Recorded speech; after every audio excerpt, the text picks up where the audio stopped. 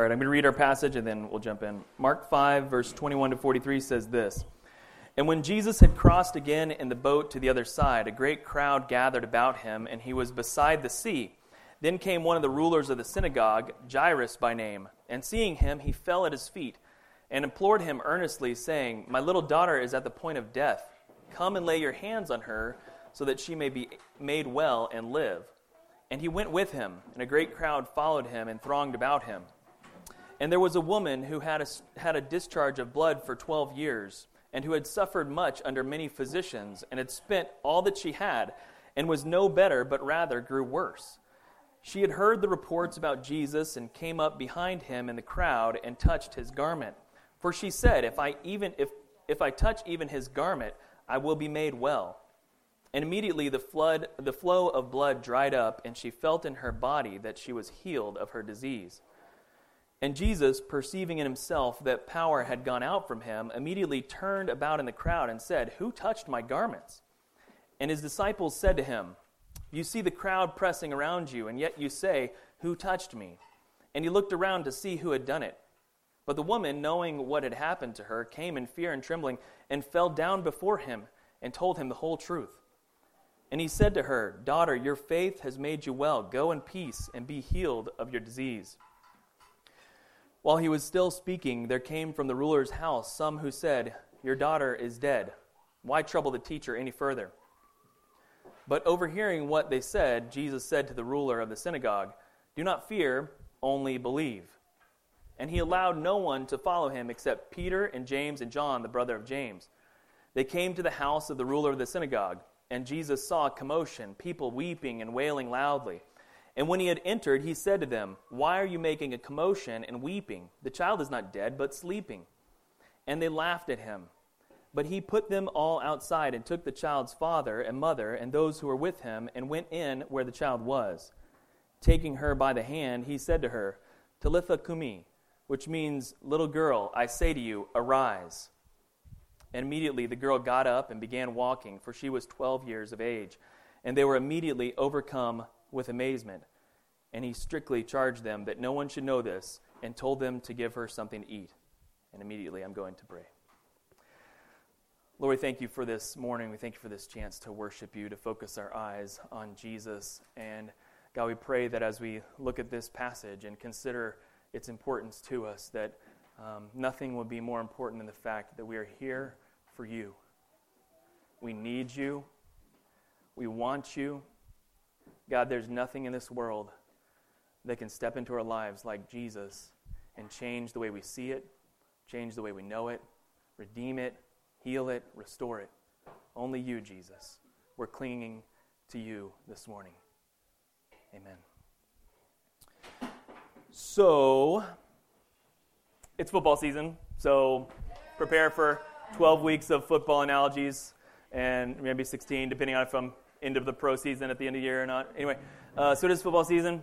Good stuff, football season. Student sections are going crazy all over, the nation right now because college football is in session. School can now start, and so there's actually even, all sorts of contests that go on with student sections. Anybody know about the Liv Moss student section competition? Anybody know about this? Taco Bell actually puts on a competition every year where 4 weeks out of the season you get to vote for the craziest student section. And the 5th week, you get to also then vote for the student section that's the craziest. And your reward for picking the right student section is a crunchy taco. You too could be the proud owner of a free crunchy taco if you can get the famous student section correct in your vote on the Taco Bell app. No proceeds go to Taco Bell from this message. Okay, so yeah, student sections are crazy. Football is happening. Anybody go to football games as a kid in high school? Anybody go to high school football games? Raise your hand if you went to. Okay, yeah. She's like, I went last week. Anybody? Okay, everyone. Is that 100% attendance at high school football games? Pretty much. Okay. Why? Why did you do this? Why did you go to high school football games? Anybody give me a reason why you went to a high school football game. Hattie's got a reason. To see how crazy people are, okay? To play in the game. To play in the game. He went to... Okay, very good. Yes, Abraham. Because it's fun. Okay. Any other reasons why you went to... Yeah? Because you're a cheerleader. Okay, participating also. Yes. Any other reasons you went to the football game? Because everyone else goes. Right? Right? Everybody's doing this. Yes. Why did you go? I guarantee that, especially at a high school football game, like 25% of the stands is made up of people, maybe less, made up of people there to watch the game. Okay? The rest of us are there for the crowd. We're there because our friends are there. We're there because our son or whatever plays. Like, we're there for no other reason, just to do something else, and the football game happens to be happening. Okay? Most of us are not there for the game. And so, obviously this relates to today because we're talking about sandwiches again. We're talking about sandwiches.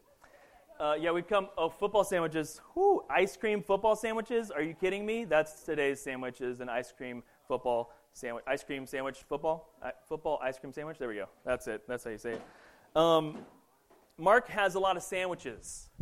And today we're talking about a sandwich that puts Jesus right at the center of things. In fact, all the sandwiches really put Jesus at the center of things because Mark is trying to put Jesus at the center of the whole thing here. And so far we've seen two sandwiches. The first sandwich was when Jesus' family came and they were looking for him. Remember that? They were looking for Jesus. And it says they thought he was going crazy. They were going to try and stop him from speaking because he was insane, is what they thought. And in the middle of that sandwich of his family coming and finding him, he gives us this message that whoever blasphemes the Holy Spirit can never have forgiveness. This was the center of the first sandwich we found. If you don't listen to what Holy Spirit is saying to you, then you will separate yourself from God. This is the first sandwich. The second sandwich was when Jesus was speaking about the parable of the sower. And he was talking about the parable of the sower. He speaks to the crowd, this parable of the 4 different types of soils. And then on the back end of it, he explains to his disciples what that all meant. In the middle of that sandwich, the purpose of that was to find this, that the key to understanding the kingdom of God is given to those who follow Jesus. The disciples and those who were with them, or with Jesus. And they said, what is the purpose of these parables? Like, how do I understand this? And he says, to you it's been given the understanding of the kingdom of God. To the disciples and those who follow Jesus, your eyes are open to how powerful the kingdom of God actually is. But until you're actually there following Jesus, you have no idea what it means. Your eyes are clouded. You have no clue what's happening. And so today we're seeing a third sandwich, and what we're going to see here is the story of Jairus. You heard me as I read through the passage, a little bit long, but on the bookends of this sandwich is the story of Jairus coming to Jesus and asking that his 12-year-old daughter would be healed because she's about to die. In the middle of that sandwich, we find a woman who has had a 12-year hemorrhage that has been going on for this entire time. And we're going to find something in the middle of this sandwich that's important to us. All right, so starting in verse 21, let's jump in. Jairus comes and pleads for his daughter's healing. When Jesus crossed again in the boat to the other side, a great crowd gathered about him, and he was beside the sea. So this huge crowd, as soon as he gets back from healing the demoniac from the other side of the sea, he comes back, and there again he's greeted with a huge crowd. And we'll just see how big the crowd is in a minute. Verse 22, then came one of the rulers of the synagogue, Jairus by name, and seeing him, he fell at his feet. So Jairus is the ruler of the synagogue. The ruler of the synagogue is not like a rabbi or anything. It's actually like a lay person in the synagogue who's responsible for the financing, the maintenance, the scheduling of speakers. You could consider him in today's church world terms as like the executive pastor, but like a lay executive pastor. So he's there making sure that the synagogue runs smoothly, that they've got a building to meet in. Like all of these administrative duties is the ruler of the synagogue's responsibility. And so Jairus, the one who's in charge of the synagogue and its operations, comes before Jesus and falls down at his feet. And he says to him this, verse 23, he implores him earnestly, saying, "My little daughter is at the point of death. Come, lay hands on her so that she may be made well and live." And the beginning part of verse 24 says, "And Jesus went with him." So the ruler of the synagogue comes to Jesus crying out because now the ruler is saying, the only hope I have is this teacher, Jesus, who's going about healing. And yeah, I know that the rabbis and the Pharisees and the Sadducees are now out to kill this very man. But he does not care about that. He goes to Jesus seeking help from Jesus, knowing Jesus is his only hope. And he goes to him, and Jesus, in his graciousness, goes with Jairus. So Jesus and Jairus and his disciples are headed toward Jairus' house. And in the middle of that, they're still surrounded by this huge crowd. And their journey gets interrupted. That's going to be important here after we finish this story with the woman. But in verses 24 to 34, we find this middle of the sandwich. A woman comes up. It says in the second part of verse 24, a great crowd followed him and thronged about him. Again, get that, stadium picture in your head of all the people thronging around. Ever try to leave a football game? Anyone ever try to leave a football game that's like a lot of people there? It's a mess. In fact, my first wreck was in leaving an Oklahoma State football game. A Jaguar ran into me and ran me into my friend and totaled my Jeep, and it was a bad deal. But anyway, you get it. Like, there's a throng of people trying to get to their cars and get out at the very exact same time. The roads are just not, we don't have capacity for what's happening. That's what's happening here with Jesus. He is walking toward Jairus' house with his disciples, and people are thronging about him. They're trying to get into this crowd and understand what is happening. So a great crowd is thronging about him. Verse 25. And there was a woman who had a discharge of blood for 12 years. We're never given this woman's name. She's just known as the woman who had a discharge of blood. The implication of this disease in her is that she is separated from community. For 12 years, she hasn't been able to fellowship in a clean manner. And anybody that comes and touches her would also be unclean until the end of the day, until they washed. Okay? So no one's hanging out with this woman, right? Because for 12 years, she is a symbol of uncleanliness.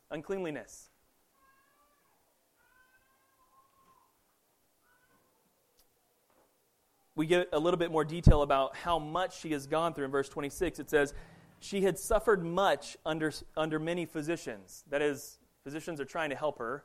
They don't know what to do, and she's getting hurt even in the process of physicians helping her, as you can imagine. And she spent all the money she had with these physicians trying to find a cure. And the result was that it didn't get better, but got worse. So she'd been to all the doctors, she'd spent all her money, and it wasn't getting better. And so she also hears, verse 27, she heard the reports about Jesus. She came up to him in the crowd, and she touched his garment. For she had said, if even I touch his garment, I will be made well.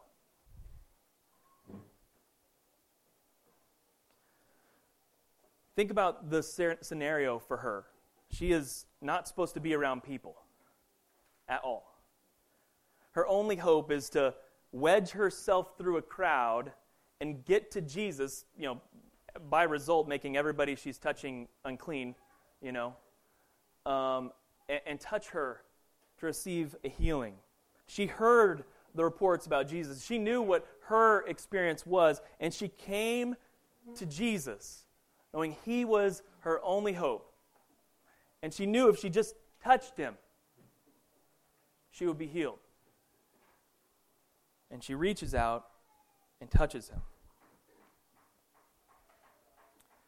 And Mark 5:29 says, and immediately the flow of blood dried up, and she felt in her body that she was healed of her disease.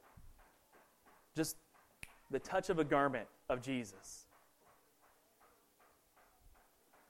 And you might think, this huge crowd of people, and you're just touching the tiny piece of a cloth of somebody's somebody's clothing in that group. I mean, there's all these people around. And Jesus' response in verse 30 is this. He says, perceiving in himself that power had gone out from him, immediately he turned about in the crowd and said, who touched me? As you can imagine, his disciples are shocked because the crowd is like this rave party thronging about him. And they say, you see the crowd pressing around you, and yet you say, who touched me? And Jesus begins looking around in the crowd, okay? Imagine him trying to whip himself around, looking and looking and looking for who it is.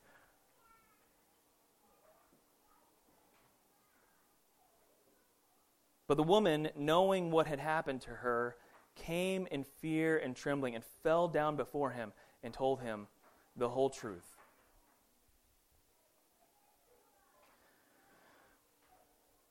Jesus' response to her is this: daughter, your faith has made you well.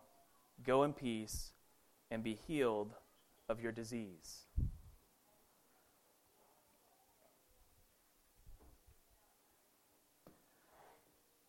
The story has an unexpected turn because we go back to the story of Jairus now, okay? And in the story of Jairus, verse 35, it says, while he was still speaking, so he's there speaking to the woman, telling her that she has been healed by her faith in Jesus, and as he's speaking, some came up to her from the ruler's house and said, your daughter is dead. Why trouble the teacher any further? Imagine what's happening right here in the emotions of everybody. Okay, first the crowd that's looking around. Okay, they're like, okay, this woman's been healed. We know this person. She's from our community, and Jesus has now said that she is healed, and so she's going to show evidence of that or whatever. But now this daughter of the ruler of the synagogue is dead because we stopped and healed this woman. Like if he would have made it in time, surely she would have been healed. So you can kind of feel like the tension of that moment, right? We got stopped to take care of this woman, and now my daughter's dead, 1 for 1. So the woman is now maybe feeling some guilt, right?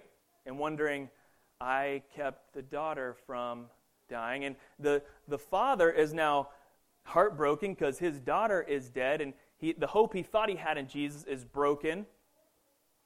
And these people are saying, well, she's dead now, so don't bother the teacher anymore. Because he's just a teacher, right?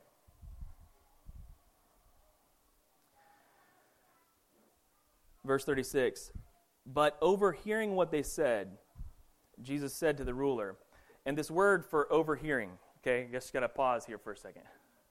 The word for overhearing is as if, guys, when your wife's like, go do A, B, C, D, E, whatever it is, and you heard it, but you didn't, It's like that. That's how Jesus heard it. Go take out the trash. You're like watching the football game. Someone asked me to do something. I forgot what it was because someone just scored a touchdown, and I'm excited about that. And so what was that thing I was supposed to do that was really important? This person I committed my whole life to asked me to do. I'll just have another chip. Right? Okay? That's the sense of the word. Jesus heard what they said, but he ignored it completely. He heard what they said. He heard them say, your daughter is dead. Don't bother the teacher anymore. But instead, turned to the ruler of the synagogue and said, do not fear, only believe. Jesus heard them, but he ignored them to tell the ruler what he needed to hope in. It's not what he's hearing circumstantially, but who he's believing in and trusting in. He says to the ruler, do not fear, only believe. Verse 37, he continues his journey through the crowd. He's verse 37, he allowed no one to follow him except Peter, James, and John, the brother of James. So he takes the closest few with him to continue this journey with the ruler of the house and his wife. Verse 38, they came to the house of the ruler of the synagogue, and Jesus saw a commotion, people weeping and wailing loudly. In verse 39, he said, and when he had entered, he said to them, why are you making a commotion and weeping? The child is not dead, but sleeping. And they laughed at him. But he put them all outside and took the child's father and mother and those who were with him and went in where the child was. This group of people that was weeping and wailing, often when someone had died or was about to die, a group of people was actually, and this is like out of my context, I don't know how to understand this exactly, they would hire people to come and wail and weep before the dead as a pronouncement that someone has died. You know, like going before the family to make sure that people know that someone has died. I guess it might be similar to like the funeral procession when you've got a car leading and like everyone needs to pull over and stay to the side. Like it might maybe it's similar to that in some way. But it's an announcement, a pronouncement that this person has died. That we've been brought to mourn this person. She's dead. Like, how are you possibly here? They're laughing at him, saying, when he says, why are you making commotion? The child is not dead. They begin to laugh at him.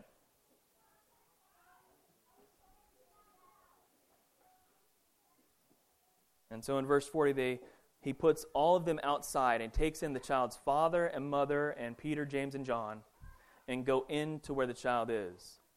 Verse 41. Taking her, that is the daughter, by the hand, he said to her, Talitha Kumi, which means, little girl, I say to you, arise. In verse 42. And immediately the girl got up and began walking, for she was 12 years of age. And they were immediately overcome with amazement.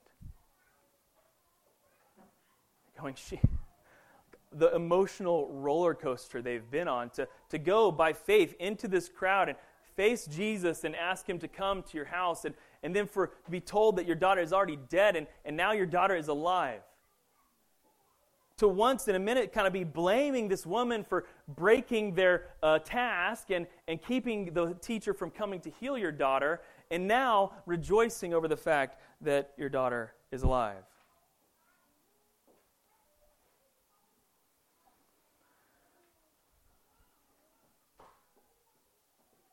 I think there's a powerful message that Mark is trying to get across to us through these stories. And it's around this question. Why are we here? Why are we here today? Like us. Why are we here today?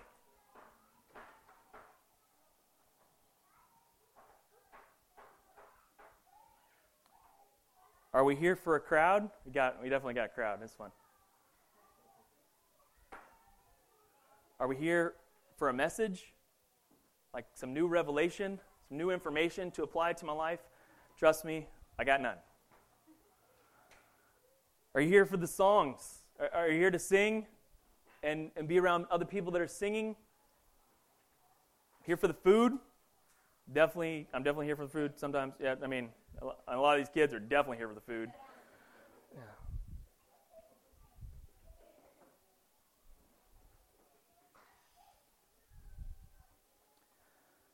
I'm here for Jesus.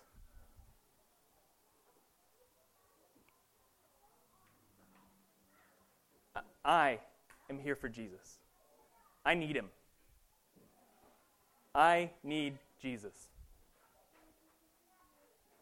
My life is a wreck without him.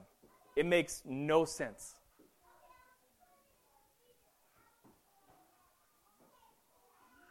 And the amazing thing about this story, as you listen to what's happening and see what's going on, this crowd thronging around Jesus, trying to get a glimpse of the commotion and what's happening and his power and see the next, important, powerful thing happen from him.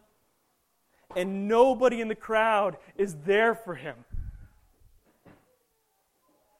They're there for the crowd. You can be right next to Jesus, bumping him, touching him, pressing in around him, and receive nothing. Can you imagine that crowd?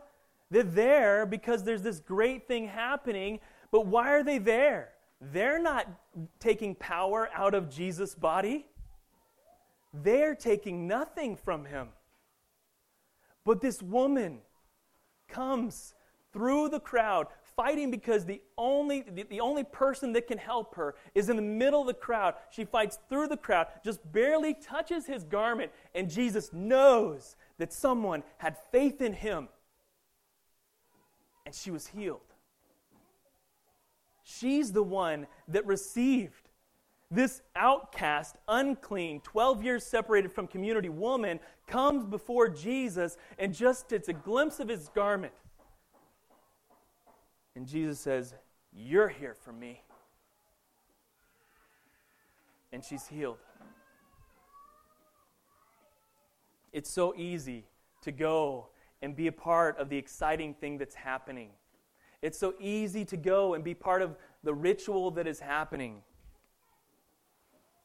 If our hope is in some sort of religious observance or some sort of song or some sort of new word that we're going to receive, then we've misplaced our hope, because our only hope is in Jesus. He's the only one that can be our healer.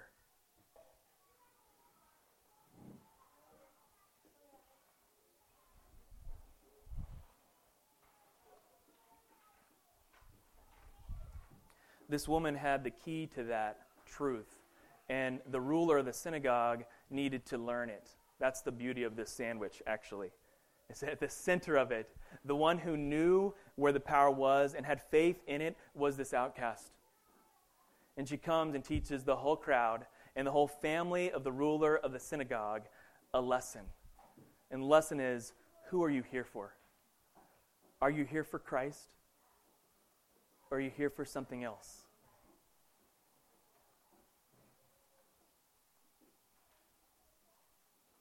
The contrast couldn't be more stark between these two individuals. I mean, the ruler of the synagogue is respected by the whole community as one who is a steward of the synagogue. He isn't given some religious title of any kind. He's just serving the synagogue so that worship could continue. So he's respected by everybody. In fact, in his approach to Jesus is totally different than the woman. He comes up to him, if you remember the beginning of this, he comes up to him and speaks to Jesus face to face. The ruler of the synagogue, seeing him, fell at Jesus' feet and implored him earnestly, saying, "My little daughter is at the point of death. Come, lay your hands on her, that she may be well." He comes straight up to him in the midst of this crowd and gets to have presence with him in the middle of the crowd.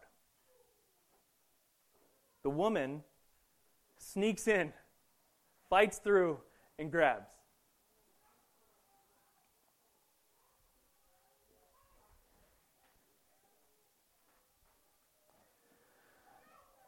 And when he's told that his daughter is died, Jesus says, don't listen to what they've said.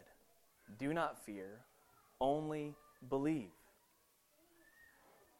Continue in the faith that you had when you came to me, right? He went to Jesus just like anybody else. He lowered himself to come down and speak face to face with this teacher instead of just staying aside. He said, my only hope is in that teacher that everybody is up against. I'm going to go hold a conversation with him and have him come to my house and heal my daughter. And when the message comes back that the daughter has passed, Jesus says, you had faith just before you came to me. Was it less impossible then than it is now? It's just as possible now as it was then. I think I mixed all that up, but you know what I mean. He says, do not fear, only believe. I can still heal your daughter. Time is not an issue to me. I created it, so believe.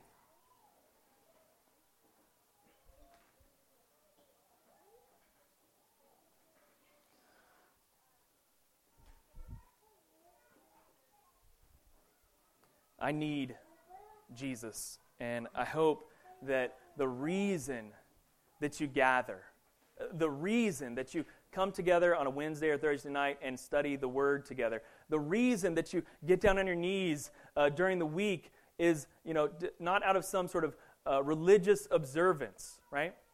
I hope that when you go and pray and when you go and read the Bible and when you come to church and when you go to community group, that you aren't doing that out of a sense of, I need to check off this religious observance box in my life and make sure I've accomplished that section of my life and checked off that thing.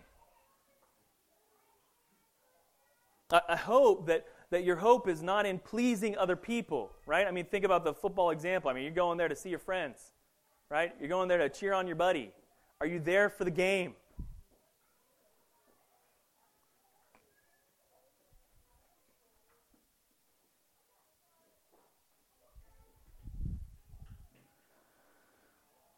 It can be very easy to get swept up in an exciting movement and something that is going on and lose sight of what's at the center of this whole thing, and that's Jesus.